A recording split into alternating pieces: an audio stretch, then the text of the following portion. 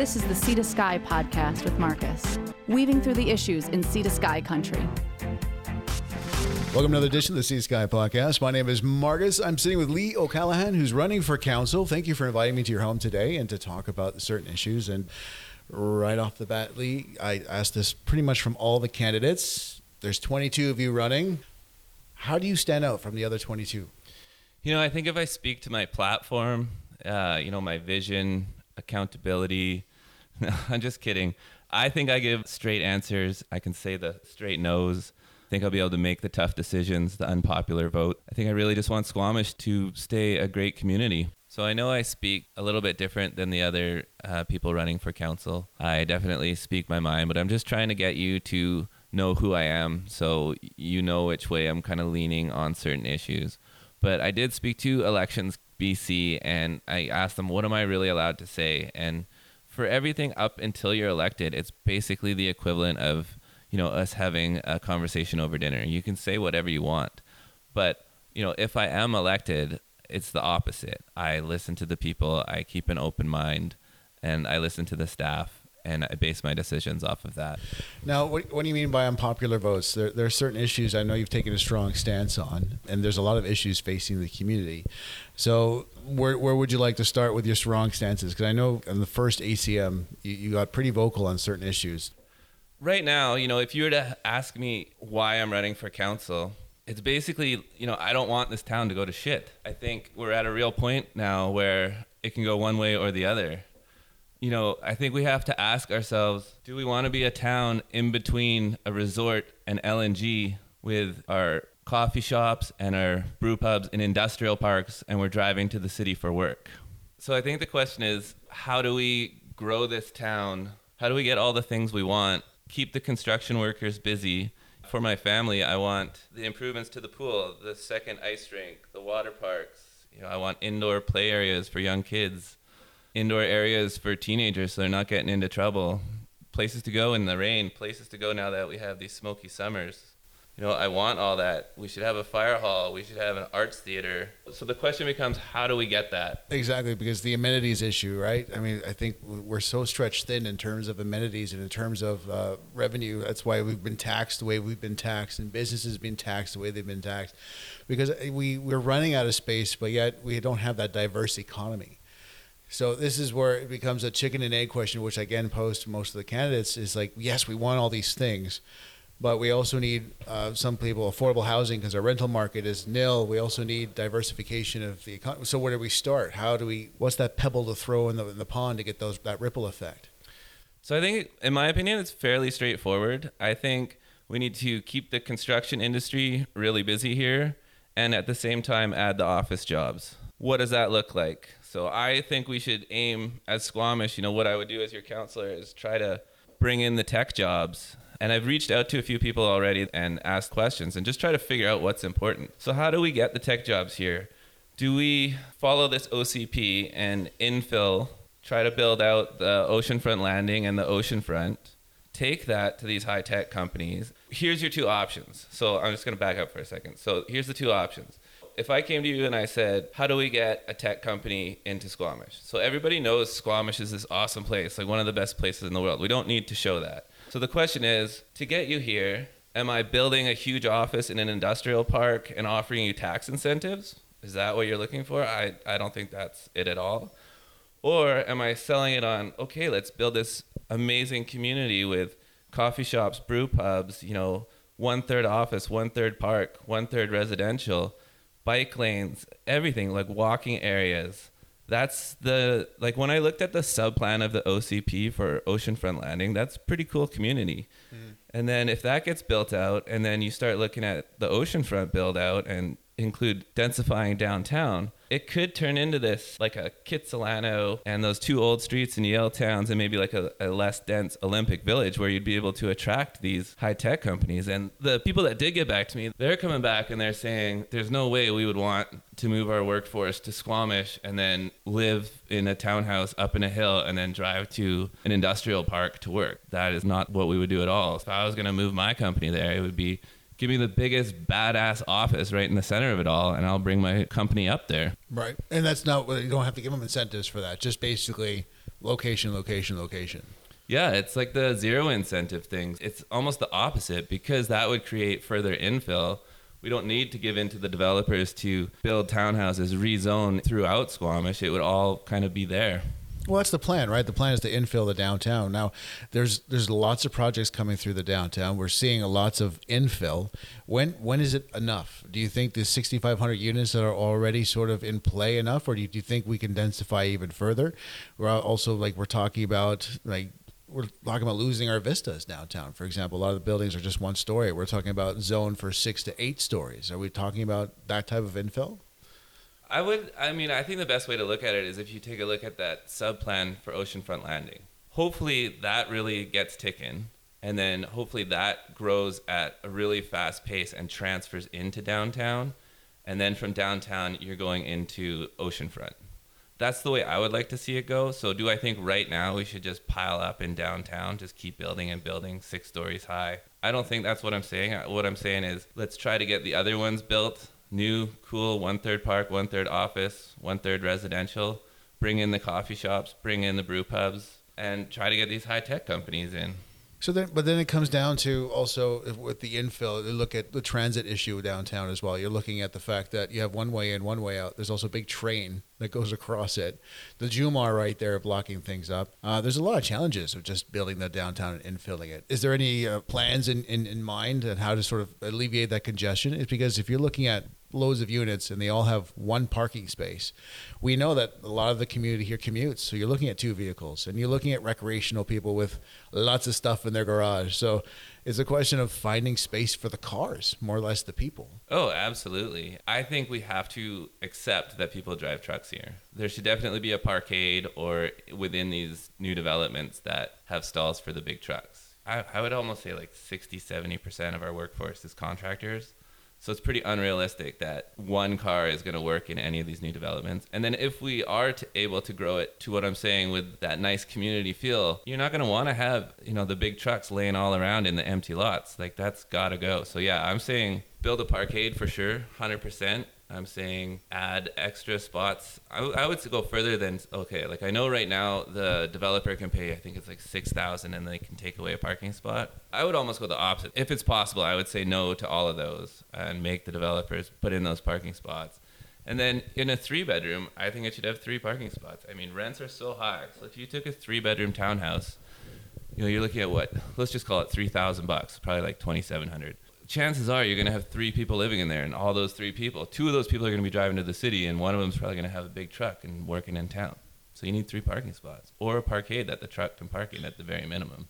So how would you tell developers then, would that be a policy thing or a regulatory thing that if you're building downtown that you have to include parking spots? There's hardly any space. So are we talking about parking garage, lower levels, or if you're talking about a parkade, where are you thinking about sticking it? So I'm saying for sure stick to what is currently required. So if that's 2 parking spots per a 2 or 3 bedroom unit, I'm saying 100% don't budge on that. Keep those spaces there. Whether the rules on a 3 bedroom, if you can force them to add a parking spot, I'm not sure. But if that is possible, I would look at trying to do that or maybe incentivize them to do that. Absolutely a separate parkade. A question came up to me at the all candidates. Are you in support of storage for bikes? And of course I am. But then why don't inside this parkade, why don't we have a huge bike storage that's safe? Right, a bike locker or something like that. Yeah. Maybe even a little further than a bike locker where, you can ride down on your expensive mountain bike and then park it there, feel safe, and walk to work. Well, that's kind of another sort of parking problem that I see is, I think you could say a big part of the parking problem is employee parking. If we built a parkade downtown and all the employees parked there, that's not really a big deal. If you have to walk 2 or 3 blocks to work and just leave your car there all day, that's totally normal. Everyone's going to accept that. If you ride your bike from the Highlands and it's in safe storage and then you walk 2 or 3 blocks to work, everyone's going to accept that. Also going to allow for more turnover. If I was a small business, I'd want those stalls turning over. Yeah. Right? So what about transit then, getting in and out of town? Do you think the transit system needs to be a little bit rebuffed? Do you see an issue with the transit system? The best transit plan is a land use plan. So that takes us back to densifying. If you were to go downtown Vancouver or Olympic Village or anything like that, people aren't driving around. People aren't really even taking buses. They're walking and they're riding bikes. So I think by stepping back and listening to the planners and the OCP and the subplans, we can achieve that. As for today, what would I do? I think there's certain things. So if you were to take the places where people park for carpooling, like at the bottom of Valley Cliff, that's always full. And I think people are getting tickets, So right away, day one of being counselor, I don't see why we couldn't suggest to clear that out a bit and add additional spots. Those people are taking cars off the highway, saving the environment, everything. Yeah, we need hubs, right? We need transit hubs. So where you can do your carpooling, or where you can do or pick a bus up, or so forth. Yeah, clear some space, get some transit hubs in there, so we can take the cars off the road. And that's definitely, like, there were certain places that were earmarked to be transit hubs, but then other developments went in there instead. You alluded to big issues. We're talking about diversification of the economy. Infilling downtown is one of them. Another one was LNG. And I know you are vehemently against this project. Am I assuming correctly? Or No, I think what I'm really against is the Mount Mulligan compressor station. Okay. The LNG, I'm not for it by any means. I think I've said that a lot, but I think it's coming, and I don't think it's at the municipal level to stop it. So yeah, I'm for, like, let's break them over the coals. Let's tax them as much as we can, of course. Let's look at their cost-saving measures. What are they trying to skimp on safety-wise? Let's make it safe for the environment, for the people. Everyone's going to talk about Darrell Bay. That's crazy that that's even being considered. So I'm against all those things. But what leverage do you think you have as a counselor to sort of go after for more tax money, or for Darrell Bay? Darrell Bay is Modi land, right? I think the federal and the provincial government already said you sort of have a limit on what you can do. So what kind of leverage as a council do you know that we have over LNG to sort of pay their fair share? All I could say at this point, not being a counselor, is to lobby and to listen and to stand up where I can for everything. The number one thing I would be looking at, Mount Mulligan compressor station, is the one behind Valley Cliff.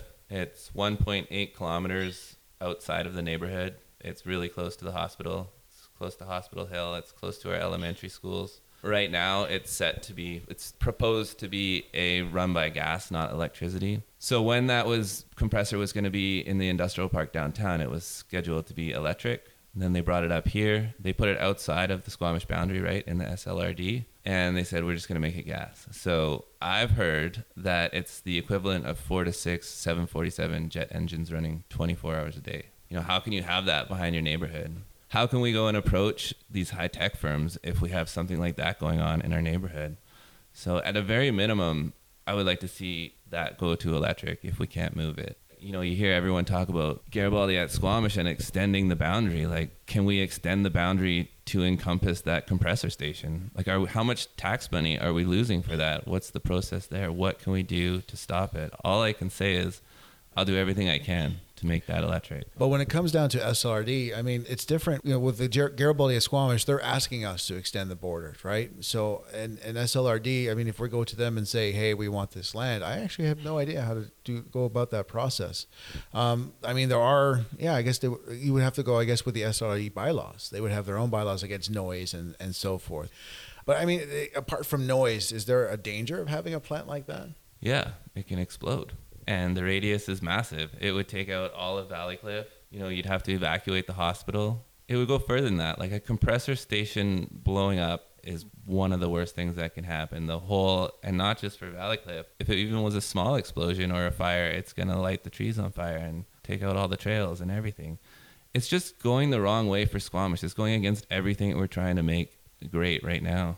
Well, that's definitely a big issue. I'm going to have to definitely do more research on that. Now, speaking of SLRD can I hop in there? Yeah, go ahead. So just that, having to hear you say that is worth me running for the election right there. Well, thank you. Well, we're talking about SLRD lands and incorporating lands, and might as well slide over to the other one, the Garibaldi at Squamish. They have been working diligently with Squamish Nation about filling their EOA, and also there are 40 guidelines they had to abide by. It seems on this inception it might actually have traction because, I mean, they've been trying to put a resort in there forever. How do you feel about this resort coming in? It's everything, right? So it's just the change it's going to have on our community as a whole. If you are a renter right now and that resort goes through, what are you going to be looking at? Like $1,000 a bed, not a room, right? It's going to be insane. It's going to be like a Whistler, worse than Whistler, because now Whistler's employees, where are they going to go? So I think the biggest part is just the housing, the affordable housing of it. They're saying it's going to bring in, 2,000 full-time jobs, I think? Well, I know they're going to be in their fourth phase. They're talking about 22,000 beds. So you were talking about a workforce that sort of accommodates 22,000 beds. But they're talking about doing it like a housing authority, just like Whistler, where employees can buy housing and so forth. And it's at what they say is going to be reasonable. Yeah, so the way I read into that is they're saying they're required to do 10% employee housing. So 2,000 people, that means they're going to house 200. So right there, we got 1,800 people that we need to house. We're trying to do all these things to get affordable housing. We're giving developers variances to include affordable housing. We're swapping land. We're doing all these things. And then we're just going to let a resort come in and take that all away. Like, we're going to be trying to increase affordable housing for a resort, for a private company. Well, your background is in housing. So, I mean, I can see how that could be on the forefront.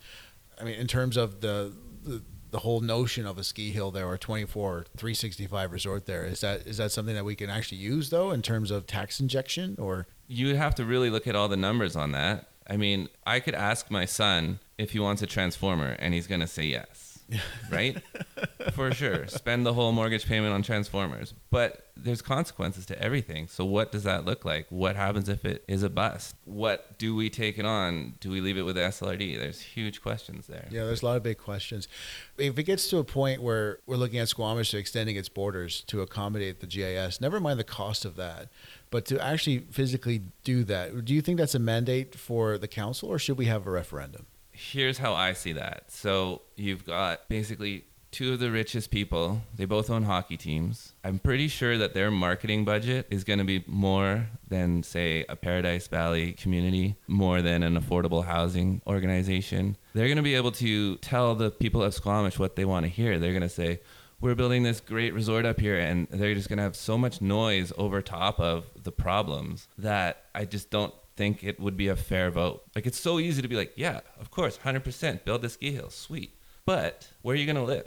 All these construction guys right now here, where are they going to live? How are we going to build? Right. So how do we face that housing crisis then? Let's come back around full circle. I mean, that, we're having a housing crisis right now. Our rental market is like 0%. Are you lobbying for like a housing authority or something to sort of help with what we're doing? Because it goes back to the economic question. We've had some commercial lands rezoned for residential, but we're screaming for diversity of economy, but we still need to build homes. People are not going to stop moving here, right? So I think I have some pretty straight answers I would start with. I really like what the city's doing with offering the incentives for basement suites and coach houses. And I've heard that people are Airbnb-ing those after, and it's a pretty easy solution there. I think we would just say, okay, so say you get this incentive, it saves you about $3,000 to $5,000. If you're caught Airbnb-ing it, it's a double clawback. So now you're going to owe us $6,000 to $10,000. Just take that right out of the equation, because that's not right. You're asking me if I think we should have a housing authority. Right now, I'm going to say I don't think that's the way to go. We can just have the developers put in the required rental suites. They can even run it and have it at different income levels. Part of the affordable housing, it's not to house the homeless. It's, to make, so if you're a young family and you can pay $2,500 a month rent, but you can't buy a place, you don't feel that sense that that house is going to get sold and you're getting kicked out. We would force the developers to have that place available for 20 years or something like that. But that's where the authority will come in, right? So an authority can come in and basically say, this area is meant for this, we can zone it this way for this and zone it for that, and because we're responsible for housing so everyone can have a home and live here in Squamish.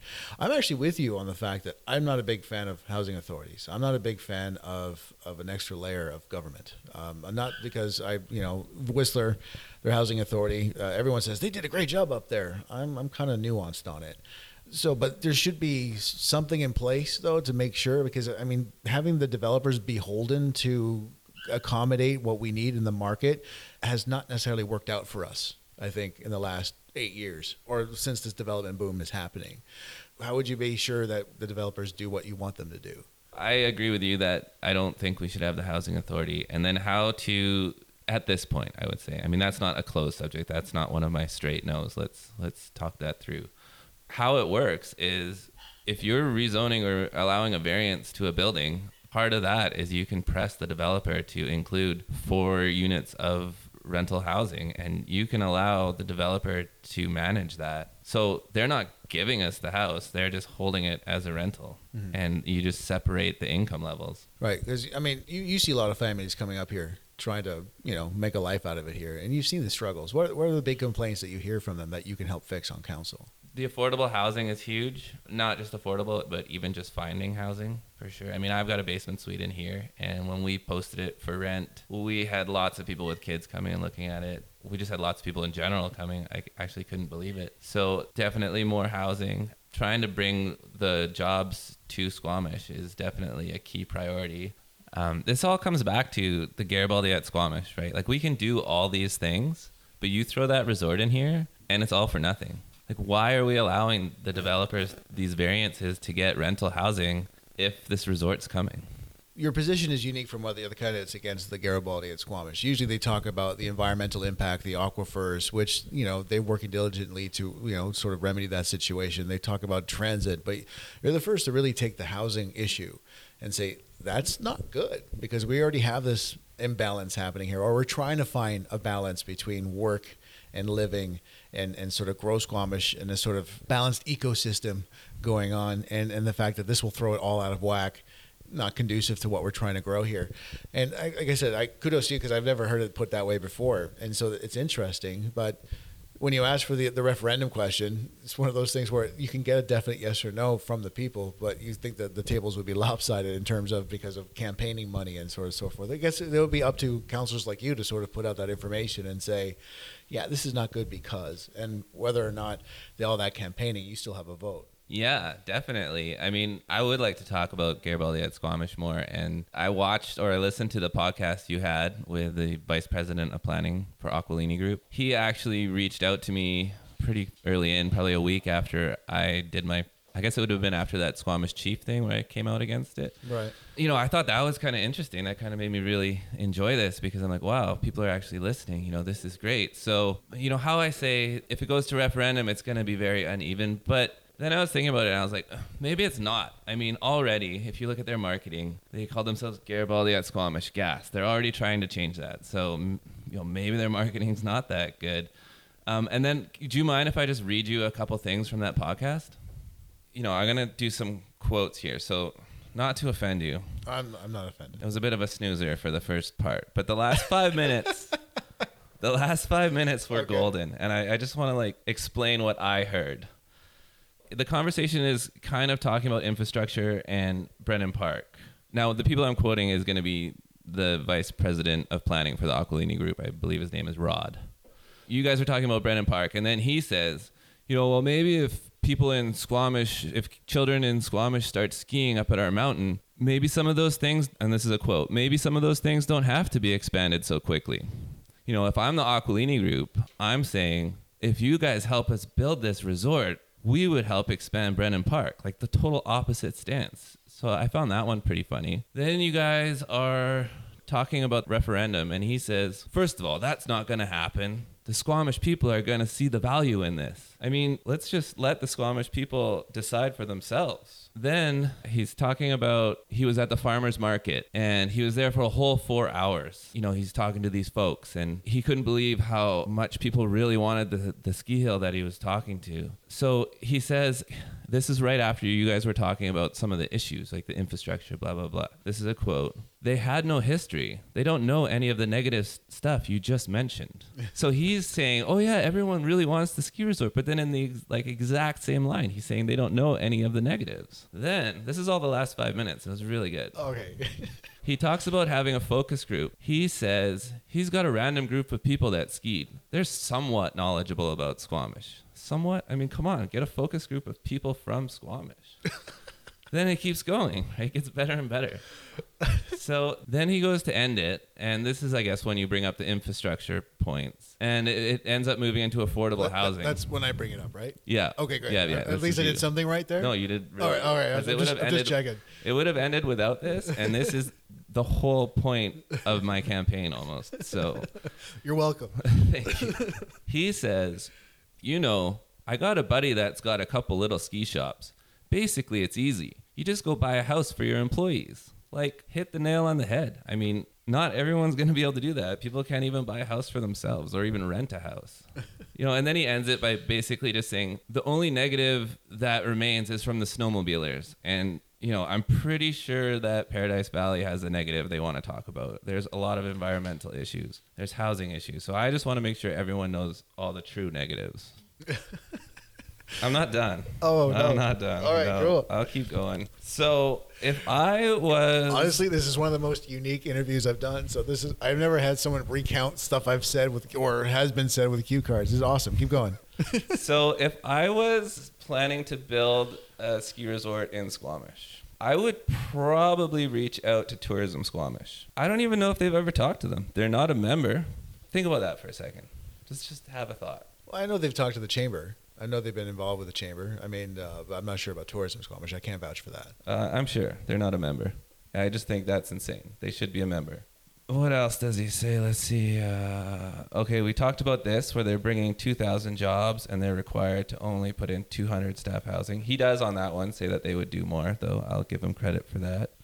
And then if you just go and look at the website, Garibaldi at Squamish, it talks about how by providing these jobs up the ski mountain, they're going to help families have jobs in Squamish so they don't have to commute to the city. Well, there's kind of another side of that of 22,000 people driving the same road that you're commuting on to the city. So I don't think it saves time. I think it does the complete opposite. Then I've heard, I don't know if this is true, so this one is just open for discussion. Okay? All right. I've heard that now that they've raised the base camp up, it's 17-kilometer highway, really windy road. I've heard that the rumor is that it's only 10 minutes quicker than Creekside. So it's really all for nothing. All right, because you're driving all the way up that way, the extra distance upwards, that you might as well just get the Creekside, same distance. Yeah, you drive to Creekside at 100 kilometers an hour and you're going up there a lot slower on windy roads. So, I mean, you combine all that, but really, to bring it back, it really is mostly or all about just what it's going to do to the overall town we have. And it's going to force so many people out.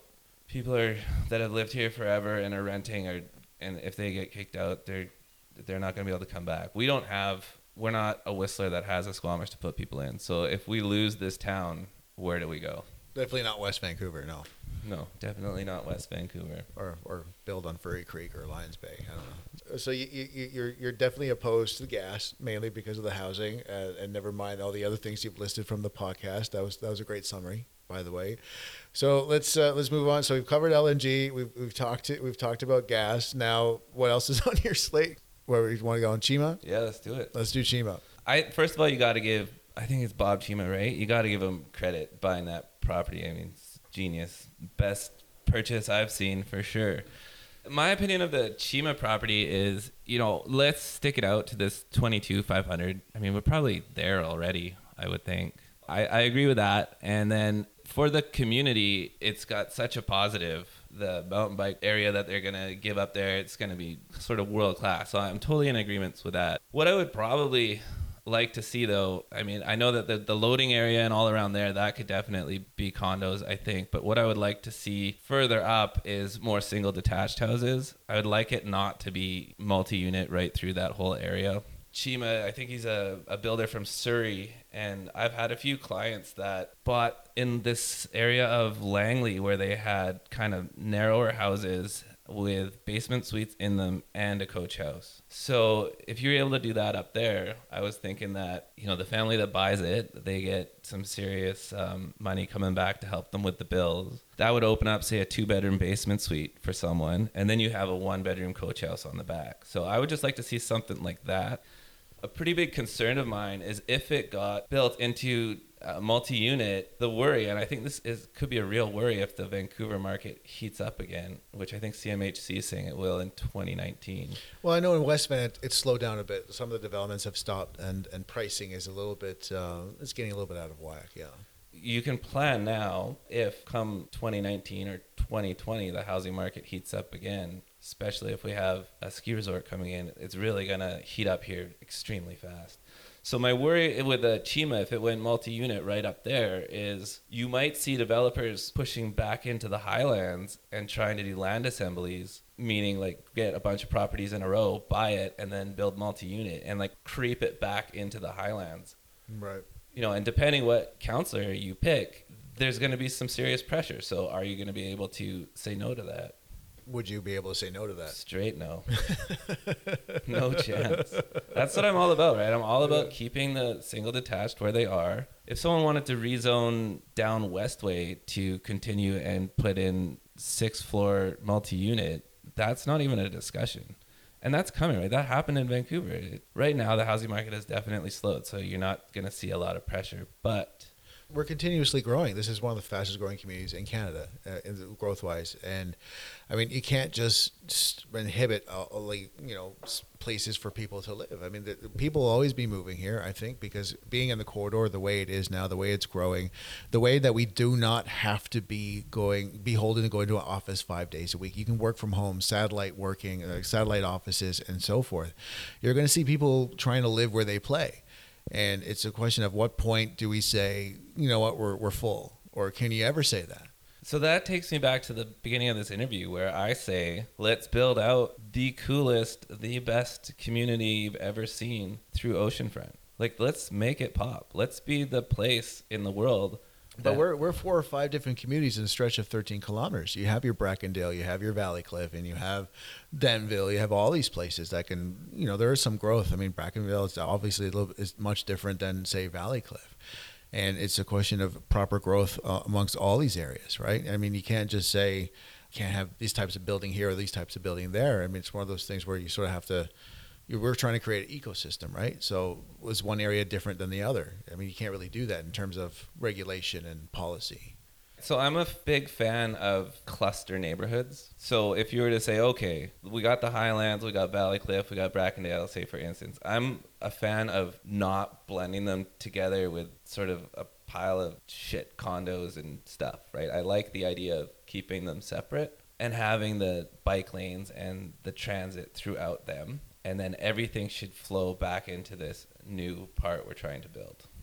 I like the notion of cluster communities, because then you can build your hubs, right? You have your art centers and you have your places for people to visit. I mean, we keep talking about different ways of making money or different ways of diversifying the economy. Do you think we can do better with the tourism coming into town? Because I mean, Sorka brings in about $10 million a year, and I mean, there's the mountain climbing. I don't know if we're generating revenue from the gondola or not, but it does draw people in.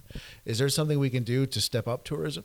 What I like, if you look at the gondola, and that is capturing people coming from the city, making them stop there, and then they continue on to Whistler. They're not clogging up our trails. They're not taking our climbing walls. They're not doing any of that. It doesn't really affect us. Plus, it gives us, I love going up the gondola, so that's an amazing thing. So is there room for that? Can we find more? I'm not saying build another gondola, but some suspension bridge somewhere else or something like that, where it doesn't really take away from populate the fun things that we do, but it just generates income. I think that's what I would like to see. With Tourism Squamish, just so everyone's kind of clear of how it works, when you rent a hotel room in Squamish right now, it's a 2% tax, and that is approved to go to 3%. That's going to happen. We haven't started receiving the funds yet. And then that money goes to the district and goes straight back to Tourism Squamish. So Tourism Squamish currently is a marketing organization, and I know that they're wanting to and they're allowed to. It's definitely heavily provincially regulated, but you can be a destination management organization. So if they sort of switch to that, what that allows to do, instead of spending this 3% of the hotel income tax on promoting Squamish, they can go and they should be able to put garbage cans and outhouses at trailheads and signage, things like that, really help out what's actually driving tourism to Squamish. Like, people aren't coming here because they see an ad in a magazine. They're coming here because they know about the amazing mountain bike trails and amenities climbing that go along with it. If I was on council, I would try to get a non-voting seat with Tourism Squamish organization. That would allow me to sort of understand what's going on and hear and listen to what they have to say. Again, it's all about diversifying the economy. No, I must admit, like, when I talk to the other candidates, you do have different views than some of the other candidates in terms of GIS and also tourism. A lot of them bring up other type of income generators, and you have a different perspective. What I would like to see on council, I think what everyone wants to see on council, is having different perspectives and different views than everybody else on board. You're looking at possibly sitting down with a new group of inexperienced people on council. Is there any concern at all that, there's been so much work towards this change and then all the incumbents decided to say, you know what, I'm done? I mean, we have 2 running for mayor. We have 1 possible incumbent councillor. Do you think this is time for change, time for fresh face perspective? I think it's great for the sense that because these big questions are coming, the big pressure from the developers, you'll have your own opinion. No one else there has more experience than you. So there's not going to be any like, well, maybe I should, it's just strictly what you think. You're not afraid to say what you think. Is there anything else that we haven't covered that you want to get in there just before we wrap this up? Yeah, I do, for sure. Sorry. Along with the office jobs and whatnot that I'd like to bring here, I'm definitely for protecting that kind of union-based job, the terminals and the rail. I don't want those to go away. I worked in a sawmill and I know what it's like to make that sort of good money and how that can help you support a family and how much those people spend in a community. So that's very important to me to keep that. I want to keep all the construction jobs. I want to actually increase construction, but I want it to be in certain areas and I want it to build Squamish the way it should be. I don't know if anyone's noticed, probably, but I wear a plaid shirt every day through. I've noticed. You've noticed that? I've noticed. I'm the guy that's wearing the plaid shirt and has a beard, and I'm the guy that will say what he thinks, and I'm not gonna chicken out or not vote the way I think I should. I also have an Irish last name, so when you're going to vote, I'm gonna be about halfway down the list. That's Lee O'Callaghan. If I go to the province, the provincial government, I'm gonna put on a suit and I'm gonna battle it out with them. But when I'm back here in Squamish, I think every second Thursday, if I'm your counselor, I'm going to be at a local business listening to your concerns and taking that to council. And that's good. Accessibility is a big thing. One of those things where I always preach when you're looking for counselors or you're looking for someone to represent you, they're representing you. They're representing your interests. So their availability, their accessibility is paramount. Oh, it sure is. You, especially with this election, like you said. But I think that's about it. I think I've probably said. How do people get in touch with you, Lee? I've probably said a lot there. So I set up a Facebook page, Lee O'Callaghan for Squamish Council. I would like people to follow that just to see what kind of following I'm getting, and then I am. And you can check me out personally on Lee J. O'Callaghan on Instagram. That's not politically related. That's just my personal account. And I hope that we can. You got an email? Can they email you? Yeah, they can email me, lee@leeocallahan.com. Perfect. All right. Thanks for the interview. Thank you. Okay. Bye. This is the Sea to Sky podcast. If you have a comment or story ideas, please check out our website at seatoskypodcast.com or on Facebook and Twitter @Sea to Sky Podcast. Thank you for clicking us on.